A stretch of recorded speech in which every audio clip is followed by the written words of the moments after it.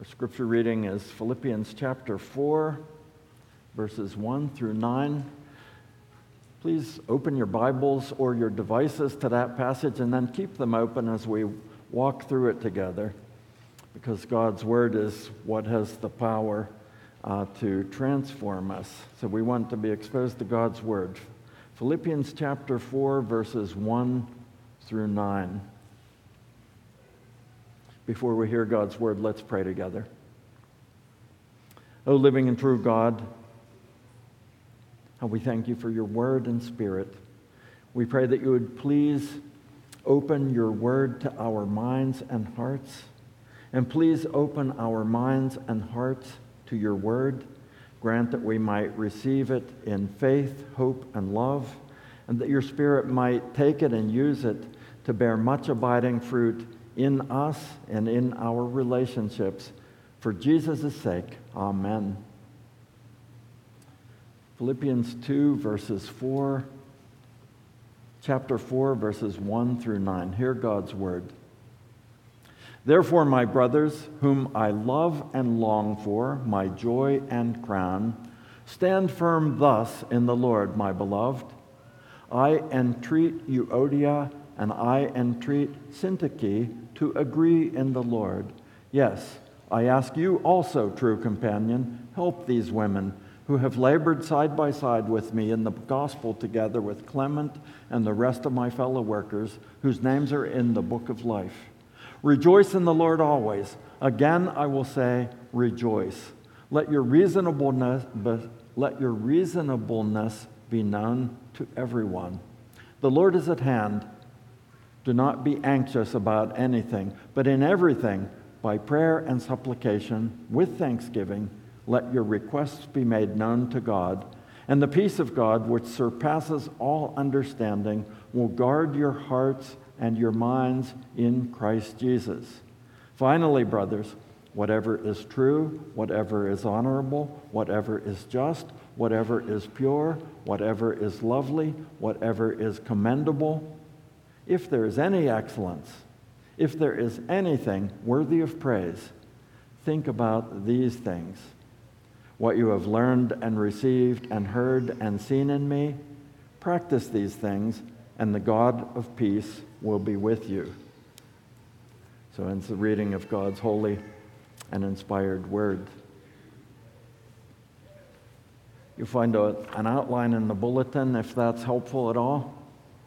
And it may not be, because I've already changed my mind since I sent this outline in, but I'll tell you where the changes are. But you might be wondering how to fight with each other as Christians. What kind of topic is that? How to fight with each other? Isn't it how should we avoid fighting with each other? Well, I have a parable to tell you. It's actually a true story. And I'm reminded of it as summer draws to an end, because it was something I did every Labor Day weekend. I met a fellow in college. He and I had a job together, and we got to be friends. And while I was at this school, we lived close to his family, but far away from mine. And so he started inviting me to come down to his home on weekends. And I got to be friends with his family, too. They were a very godly Christian family. And the upshot was I got this standing invitation to go to this beach house that they owned in Ocean City every Labor Day weekend. And so that became my tradition. Every Labor Day weekend, I'd go and spend this weekend with that family and enjoy the beach and enjoy fellowship and just have a lot of relaxation. Well, time went on and I got married, and my friend's family began teasing him and saying, well, when are you going to get married? And by that point, I was in seminary, and he put them off by saying, well, not until Larry graduates from seminary and gets ordained so he can perform the wedding. And that was a good joke at first, but time keeps marching on, as you know. And I'm approaching my senior year of seminary, and he starts feeling pressure. He puts pressure on himself. So we come to the beach Labor Day weekend, and he and I do what we usually do. We would take a walk and catch up, because we hadn't seen each other for the past year. And And he told me that he's engaged. I said, oh, that's great. And he was telling me all about her. And he says, and I would like you to do the wedding.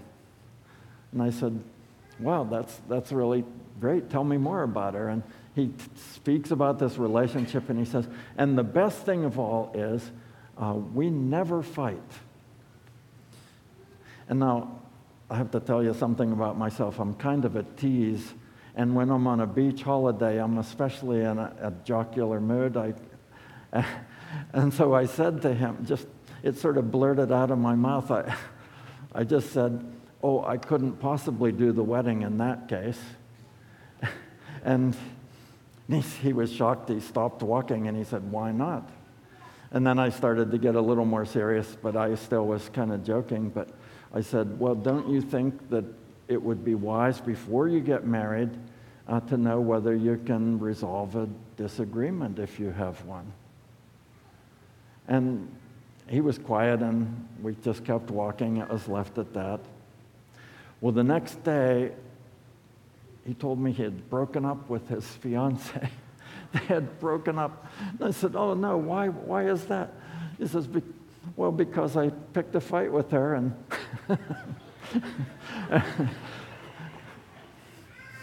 well, I tell you what, I'm laughing now, but I felt awful at that time. I felt really awful, and he felt awful too, but later he actually thanked me, and he said, but the truth is we weren't able to resolve our disagreements. We weren't really mature enough at this point. Well, I'm telling you this as kind of a parable because as American Christians, we tend to think that a sound and a healthy church is one that never has disagreements, that always has smooth sailing, that never has conflicts, that always has peaceful relationships. But that's not really true. That's not really true. And we know it by practice, but we know it also from God's Word. And so if you're trying to follow this outline, the first part is still the same. Do not be overcome by conflict. And look especially at verses 1 to 3. The reason strong and healthy churches can have conflicts is because strong and healthy Christians can have conflicts. And not only can we, but we do. Look at verse 2. I entreat Euodia and I entreat Syntyche to agree in the Lord. So this is to be read in the public worship service. Imagine your name being called out right in the middle of the service. I want you to make up, you two, and agree in the Lord. And that means it was something very important that must have been disturbing the whole congregation, even causing division in the congregation. Well, who were Euodia and Syntyche? Once I read an article that imagined them as two grouchy old women who were gossipy troublemakers, and the fellow who wrote the article even called them odious and stinky. And I honestly think that tells us more about the guy who wrote the article than it does about Euodia and Syntyche, because that is not how the Holy Spirit describes them. If we just keep reading, we'll see how the Holy Spirit describes him. Look at verse 3. These women have labored side by side with me in the gospel, together with Clement and the rest of my fellow workers, whose names are in the book of life. So these two ladies are real Christians. Their names are in the book of life. And they're faithful Christians who rolled up their sleeves and served. They have labored side by side with me in the gospel, not just with him, but with other fellow workers. In other words, Euodia and Syntyche were strong and healthy Christians, and yet they had this conflict that was so bad that the Apostle Paul felt it necessary to mention it in the public worship service, in his letter that got recorded in Scripture. Which raises a question, doesn't it? Why is it that strong and healthy Christians have conflicts? And there are at least three reasons, maybe more, but there are at least these three reasons. Number one, because we are each sinners. And so there's sort of a selfishness within each of us. And as we know, sin is not just guilt, but it's a power that's at work within us, so that sometimes we we do what we don't want to do, and we fail to do what we do want to do, but somehow this power overpowers us. Number two, because we're each finite, none of us have all knowledge, none of us have all wisdom, which is one reason why it's so good to have a group of elders leading the church, because there's safety in a multitude of counselors. No one person has all wisdom and knowledge, and so when you put a group together, that helps raise the odds of coming to wise decisions. And number three, because as unlikely as it might seem, conflict is actually one of the means God uses to sanctify and to unify us. Those of you who are married know that this is the case. As you go on in marriage, you discover that you have conflicts with one another. And this is an instrument that God uses to sanctify the husband and to sanctify the wife. He uses each other and this relationship and learning, being exposed to how selfish you are, and etc. God uses this to expose sin and to sanctify us, and it's true in the church as well. Sometimes I like to compare it to horse chestnuts or buckeyes. Do you know what those kind of nuts are? They're not edible, but they're nuts that grow on trees, and when the husk is taken off, they look like buckeyes. I mean, they're a brown nut with sort of a tan, looks like the eye of a deer. But when the husk is still on, the husk has real pointy spikes that stick out. And it's as if we are each a buckeye or a horse chestnut, and the Lord puts us all together in a sack, and then he starts to shake that sack, and so we start jagging into each other, and that hurts. But the more that happens, the more those sharp edges get smoothed down, rubbed down, smoothed off. The Lord uses those relationships and even the conflicts in the relationships in order to sanctify us, in order to unify us. But notice this from this scripture. Whenever believers do have conflicts, God calls them to overcome them and to be reconciled. Look at verse 2. I entreat Euodia and I entreat Syntyche to agree in the Lord. Now notice that Paul doesn't even say what they disagreed over. That doesn't seem to be the important thing. The point is not that they're to think in unison. The point is that they are to walk in love, Christ-like love. Why? Because they're sisters in the Lord. But there's another important factor to note, and that's this. When believers do have conflicts, God doesn't want the rest of us to just leave them on their own, but he calls other believers to come alongside and help them to be reconciled. Look at verse 3. Yes, I ask you also, true companion, help these women. Now, the Apostle Paul doesn't say who he's talking to here. Might be the pastor. We're not sure. But it also applies to all of us. No Christian is at liberty to stand aloof from the needs of other Christians, and especially Christians that God has put into our lives. The existence of a need in any that God has put into our life is God's call to come alongside. All those commands, those one another commands, love one another, accept one another, bear one another's burdens, bear with one another, all those come to bear on this. A strong and healthy church is not one that never has conflicts, but it is one where its members act like the family of God and help each other. So don't be overcome by conflict, but instead overcome conflict with godliness and godly love. And now if you're trying to follow the outline, this is where it goes different, because what is point 3 in the outline now has been moved up to this point, and point 2 is moved down below that. A strong and healthy church is one where its members rely on the Lord to give them victory over conflict. And I had this at the end of the sermon, but I thought it might be more important to emphasize it at this point. Christianity is a rescue religion. The Lord doesn't just give us rules and say, now, fix yourself. Pastor Dale has been preaching that the whole way through Romans, and before that through Galatians. I mean, we should know this, and we do know it, at least in our heads, but we need to be reminded constantly, don't we? This has everything to do with how we become Christians. We don't rely on our doing, but on the perfect doing and dying of our Lord Jesus Christ. And it's not just knowing the facts about the doing and dying of our Lord Jesus Christ, but it's knowing the person of the Lord Jesus Christ and trusting ourselves to the person of the Lord Jesus Christ, being connected to the person of the Lord Jesus Christ. And that has everything to do not just with how we become Christians, but how we go on living as Christians, living the Christian life. And that's why I use these terms, overcome conflict with loving godliness and godly love. We tend to think of godliness as one thing and love as another, but what I'm talking about are two sides of the same thing. Loving godliness and godly love are two sides of the same thing.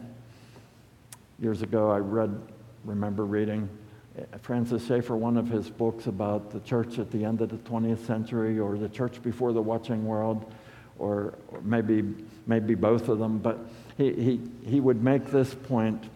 And he was thinking about Presbyterian history and early Orthodox Presbyterian history and some of the divisions that took place there. And he said that it is possible to counterfeit love in the flesh, and it is possible to counterfeit holiness in the flesh, but it's impossible to have loving holiness and holy love except by the Holy Spirit. That's a fruit of the Spirit. And he said, when you counterfeit holiness in the flesh, it tends to degenerate into self-righteousness and harshness and judgmentalism. And when you counterfeit love in the flesh, it tends to degenerate into laxness and antinomianism.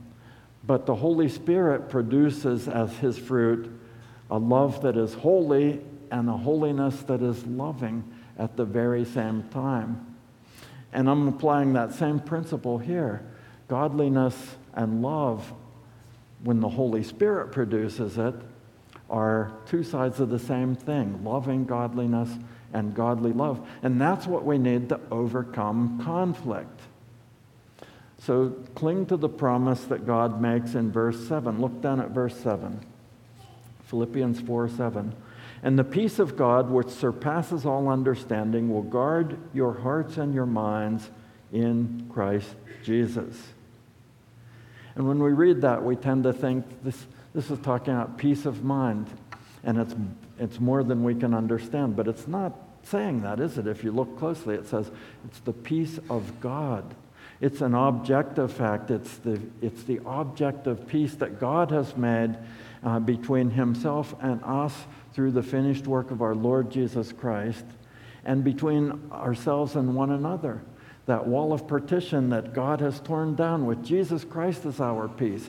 He has joined us to one another. We are part of that one holy Catholic and Apostolic Church. We have peace with one another and we have peace with God. That's the objective fact. And it's more than peace of mind. It says it surpasses all understanding.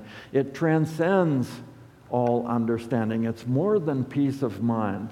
Peace of mind is a fruit of this kind of peace, but this peace is something that is God's gift in Christ Jesus. Whoever is united to Christ becomes connected to Christ, to the triune God, and connected to everyone else who is connected to the triune God. And it is God's peace, that objective fact, that will guard your hearts and your minds in Christ Jesus as you seek to pursue reconciliation and peacemaking in your relationships, in the church, in the family. So how do we cling to this promise? How do we experience its supernatural blessing from the Lord? Well, the whole while that we are seeking not to be overcome by conflict, but to overcome conflict with loving godliness and godly love, we need, first of all, to keep looking back at what the Lord has done. Look at the end of verse 3. Whose names are in the book of life. And if you unpack that, how do names get into the book of life? Well, it goes back to the Father's loving choice in eternity, choosing to set his love and plan The work of salvation, it comes to the Son's loving sacrifice, adding to himself a human nature, living a perfect life, dying an atoning death, rising victorious from the grave to secure salvation for those whom the Lord loves. Comes to the Holy Spirit's coming to apply that salvation to give new life and new birth and new strength and new hope, and to keep and to take up residence in these hearts. So never lose sight of that big picture. When you think of your fellow Christians with whom you're having a conflict, especially if you're having a conflict with them, remember his or her name is in God's book of life. And if that's God's verdict, then who do you think you are to reject that person? That's something I tell myself all the time. As a pastor, there have been many times, and a church planter, there have been many times when I'm tempted to say, Lord, why did you add this chucklehead or this difficult person? And this is always the answer. Election is God's prerogative, not mine. And if Christ laid down his life, shed his precious blood for that brother or sister, who do I think I am? If the Holy Spirit has taken up residence in the heart of that brother or sister, who do I think I am? Keep looking back to what the Lord has done in securing the salvation of this person. No matter how much that person still needs sanctifying, no matter how much I still need sanctifying or you still need sanctifying, keep looking back at what the Lord has done. Secondly, keep looking forward to what the Lord will do. Look at the end of verse 5. The Lord is at hand. Our Lord Jesus is coming back in power and in glory, and he'll set everything straight. He'll make everything right. He'll smooth everything out. He'll heal all divisions. But in the meantime, thirdly, keep looking up at what the Lord is doing. Look at the end of verse 9. And the God of peace will be with you.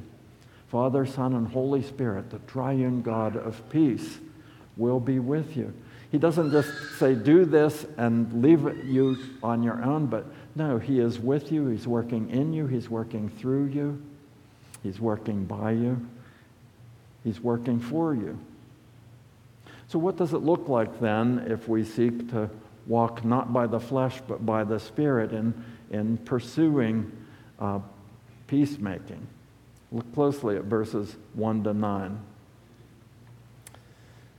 We usually take these verses as a bunch of unrelated, miscellaneous exhortations tossed in at the end of the epistle. The Apostle Paul's winding down his epistle, and so he said, oh yes, before I forget, think of this thing. And before I forget, think of this. And before I forget, think of that. That's usually the way we take these things. But as we go through them, I think you'll notice that this is a unified text. It's speaking about the same basic theme. Verse 1 begins the conclusion of the epistle to the Philippians. Look at verse 1. Therefore, my brothers, whom I love and long for, my joy and crown, stand firm thus in the Lord, my beloved. The church was under attack. So to stand firm thus in the Lord means not just to stand, but also to stand together in Christ-centered unity. Alec Matier warns Christians cannot stand firm from a position of division and harmony. And the Apostle Paul had already declared what this means earlier, chapter 1, verses 27 and 28. Stand firm in the one Spirit, striving together as one for the faith of the gospel. Striving together as one for the faith of the gospel. So with that in mind, notice what ties Philippians 4, verses 1 to 9 together. It's a concern for peace. So stand firm thus. And then Euodia and Syntyche, please agree in the Lord. And then down in verse 7, there's a mention of the peace of God. And then down in verse 9, there's mention of the God of peace. This is all about peace. And these verses tell us how we behave in order to overcome conflict with loving godliness and godly love, which we need to keep remembering is a fruit of the Holy Spirit, not something that we can work up from our own resources. And so there are 6 exhortations here, and the first is this: consciously keep taking the Lord's side. Euodia and Syntyche had a strong disagreement, probably relating to something in the life or ministry of the church. What usually occasions conflict is having to make judgment calls. Just think back to the whole COVID fiasco. And elders of not just this church, of all churches, were trying to just do their best to navigate something that we had never done before and didn't know for sure what to expect. And we're hearing voices from the government and media saying one thing, and we're hearing other voices say, and people had to make judgment calls, and the leaders of the church had to make judgment calls. And whatever the judgment call, which were right or not, that's not the point. Euodia and Syntyche probably had to make some judgment call, and they disagreed about it. Euodia said one thing, and Syntyche said another thing. And what do we normally do in the flesh when we have a strong disagreement with someone else? Well, we usually try, in the flesh, what we do is we try to recruit other people to take our side, don't we? That's the impulse of the flesh. How else can you win, right? All the better if you can get a well-respected pastor or missionary to take sides with you. And so it could be that Euodia or Syntyche or both of them wrote to the Apostle Paul in prison, trying to get him to take sides. But look closely at how the apostle responds. Verse 2, I entreat Euodia and I entreat Syntyche to agree in the Lord. So whose side did the apostle take, Euodia or Syntyche? Or more accurately, whose side did the Holy Spirit speaking through the apostle Paul take? Didn't matter whether he liked one or the other better. He consciously took the Lord's side. Agree in the Lord. Make that your first commitment, to always seek to take the Lord's side. The Lord's always the most important person in the church, which sort of leads us into this second exhortation, to consciously exalt the Lord and keep doing so. Verse 4, rejoice in the Lord always. Again, I will say rejoice. And notice this does not say feel joyful. It's a command, rejoice in the Lord. Do something about the Lord. In other words, exalt the Lord. Exalt him in your heart and affections. Exalt him in your behavior and your thoughts. Worship the Lord. Shift your focus away from your feelings to the Lord. And moreover, shift your focus away from your circumstances to the Lord. Rejoice in the Lord always. And unhappily, it's sort of our inclination to skip over a command like this. And yes, we know this stuff, so hurry up and get on to something more practical. But this is so important that he repeats it. Rejoice in the Lord always. Again, I will say, rejoice. And why is this so important? Well, for one thing, it reminds us who is really central. The Lord is the one who's really central in all things. He's the one who's really important. He's the one who is to be exalted, not me and not you. Rejoicing in the Lord is central. Also reminds us that the situation we're in, the conflict we're in, is no accident. The Lord is sovereign and good. The Lord who works all things after the counsel of his will puts us into situations like this for our good. Remember those horse chestnuts, those jaggy nuts smoothing each other down. Another reason to consciously rejoice in the Lord is to put down pride. Because not only does rejoicing in the Lord remind us of God's proper place, but it also puts us in our proper place. C.S. Lewis wrote, if you want to find out how proud you are, the easiest way is to ask yourself, how much do I dislike it when other people snub me, or refuse to take any notice of me, or shove their oar in, or patronize me, or show off? The point is that each person's pride is in competition with everyone else's pride. It's because I wanted to be the life of the party that I'm so annoyed that someone else is the life. Pride is essentially competitive. We say that people are proud of being rich or clever or good-looking, but they are not. They are proud of being richer or cleverer or better-looking than others. Thus far, C.S. Lewis. But when you make the choice to shift your focus away from yourself or your circumstances to the Lord, then you want the Lord to be number one. And the more the Lord is number one to you, the more it liberates you to follow this third exhortation. Consciously cultivate big-heartedness. Look at the beginning of verse 5. Let your reasonableness be known to everyone. Of this word reasonableness, William Hendrickson said, there's not a single word in the English language that fully expresses the meaning of the original. And he said it could be translated forbearance, yieldedness, geniality, kindliness, gentleness, sweet reasonableness, considerateness, charitableness, mildness, magnanimity, generosity. But his proposal was big-heartedness that sort of captured the thought of a lot of those different possibilities. Let your big-heartedness be known to everyone. Don't just keep it a secret, but let it be known to everyone. Let it be clear. And Hendrickson went on to say, the Christian reasons that it is far better to suffer wrong than to inflict wrong. 1 Corinthians 6, verse 7. Such big-heartedness, such forbearance, the patient willingness to yield wherever yielding is possible without violating any true principle, must be shown to all.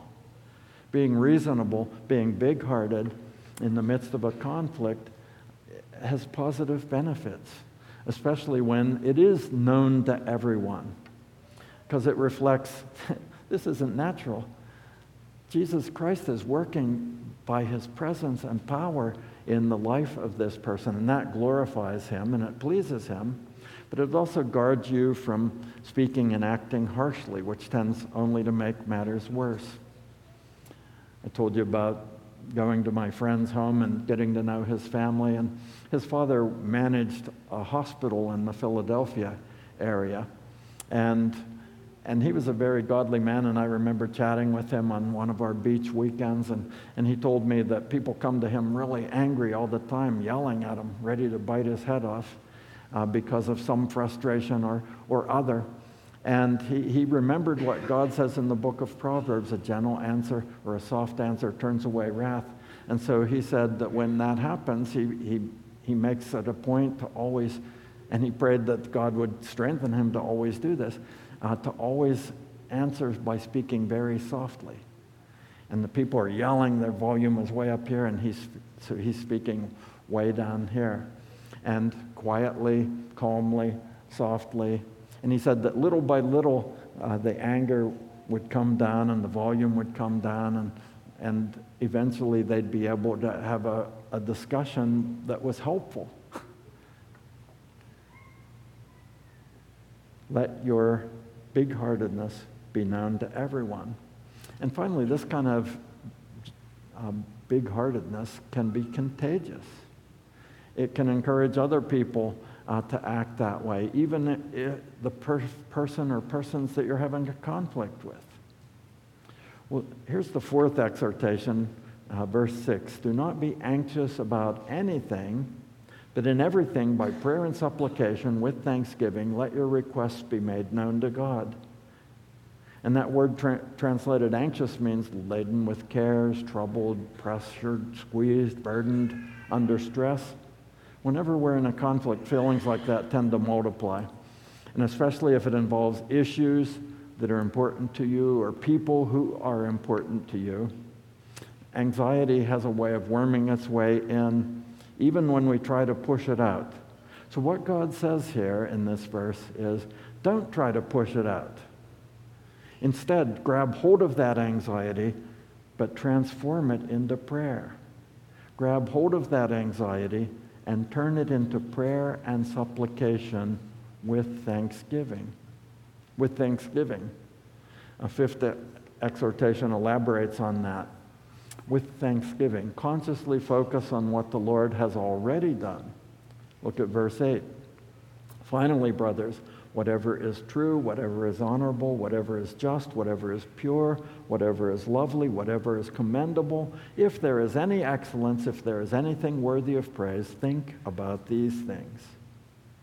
This is a very popular verse to use as a standalone. It's on a lot of posters, and it is good counsel that way. But don't forget, it comes here as part of this discussion about how to overcome conflict with loving godliness and godly love. When we're in a conflict, what do we ordinarily do in the flesh? We tend to focus on the negative characteristics of the person who's disagreeing with us. We tend to overlook his or her virtues and overinflate his or her faults, don't we? And the more we do this, the easier it is to imagine the worst about our adversary, which can lead us to completely misjudge his or her values, his or her motives, his or her actions. And if we keep that up, it can make us bitter. We can just dwell on our hurt and get obsessed with our hurt and fall into self-pity, to steeping ourselves in self-centered thoughts of how I don't deserve this. Woe is me. And thanks to the sin that is in us, that's what comes naturally to us. But the Lord calls us consciously to counter that sinful bent by deliberately thinking about the things in our rival that are true and honorable and just and pure and lovely and commendable. In other words, yes, your Christian rival is still a sinner. And he or she may have sinned grievously in this instance and does have room for sanctification, but focus your attention also on what the Lord has already done in that regard. Like that old song right after World War II, this was a popular song. You've got to accentuate the positive, eliminate the negative, latch on to the affirmative, don't mess with Mr. In-Between.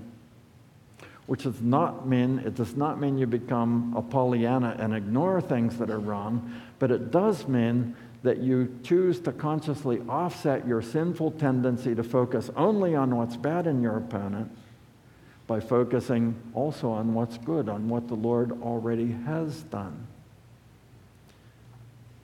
If there is any excellence, if there is anything worthy of praise, think about these things.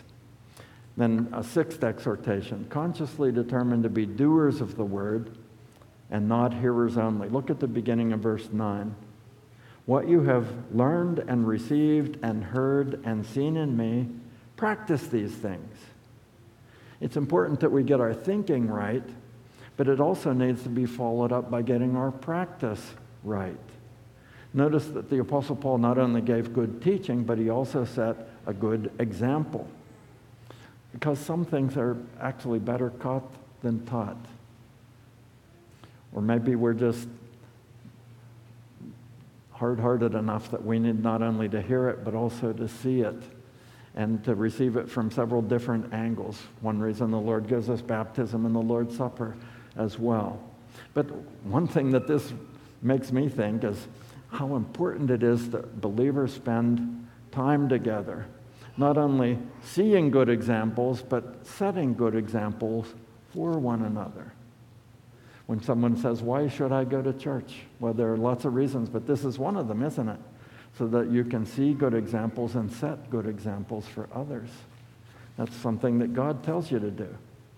Well, we've heard 6 exhortations for overcoming conflict with loving godliness and godly love. Number 1, keep trying to take the Lord's side. Number 2, keep trying to exalt the Lord. Number 3, keep cultivating big-heartedness. Number 4, keep turning fretting into praying. Number 5, keep focusing on what the Lord has already done in the other person. Number 6, keep aiming to be doers of God's word and not hearers only. But here's the problem. Each of these goes against the grain of our sinful flesh. And the fact is, we can't do a single one of them, at least not wholeheartedly, not gladly, not persistently. We can't do it in our own strength, which is why we ever need Jesus and the fresh forgiveness that he gives. And we ever need the Holy Spirit and the fresh strength that he gives. Jesus Christ has worked salvation for us, and the Holy Spirit is working in us what Christ has worked for us. And that's what we need, which is why I had that point 3 at the end, but I felt like it needed to be earlier in the sermon. But keep looking to the Lord. Look back, look forward, look up. The heartbeat of a healthy church is the gospel. And the heart of the gospel is reconciliation. Reconciliation with God, reconciliation with one another. While we were still God's enemies, he loved us and made peace with us through the death and resurrection of his Son. And because we've been reconciled to God, and because God has put his spirit of reconciliation in our hearts, we can be reconciled with one another.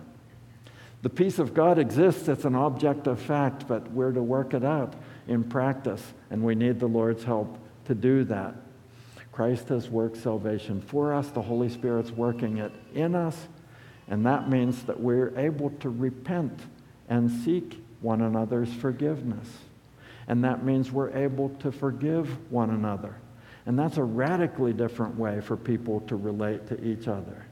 It's a way that brings great glory to the Lord Jesus Christ, and it's a way that bears powerful witness to the watching world. It's not natural, it's supernatural. And when the world, and I'm including our children who are growing up in the churches as well, when the world and our children see this happening, that's exactly what they think. This isn't natural. How is this possible? Maybe this stuff about the Lord and the gospel is true after all. And it is true after all. So hang on to Jesus and press on in faith and obedience. Let's pray together. O living and true God, how grateful we are for you and for your great salvation. Salvation that delivers us not just from the guilt of our sins, although that's more than we can even imagine, but also from the power of sin, even from our sins. And so give us grace day by day to offer ourselves to you as a living sacrifice, day by day to put ourselves in your hands in repentance and faith, relying on you and walking with you, and step by step, not only repenting of our sins and seeking forgiveness where we need to, but also granting forgiveness where that too is needed. We ask these things in Jesus' name. Amen. Let's respond to God's word by singing of that peace of God that passes all understanding. Blessed be the tie that binds. Please stand and sing.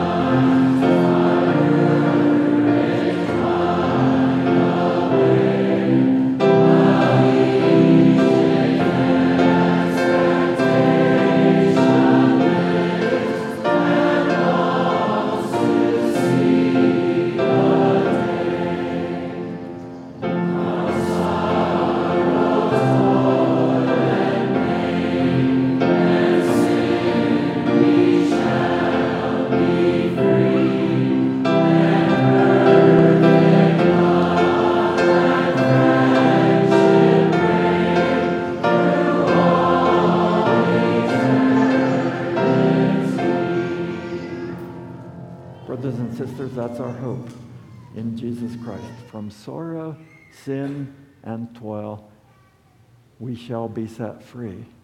And perfect love and friendship reign between God and all our redeemed brothers and sisters for all eternity. The Lord sends us out to walk in faith and obedience. Now may the God of peace, who brought again from the dead our Lord Jesus, that great shepherd of the sheep, by the blood of the everlasting covenant, equip you with everything good, that you may do what is well-pleasing in His sight, working in you, or that you may do His will, working in you what is well-pleasing in His sight, through Jesus Christ, to whom be glory forever. Amen.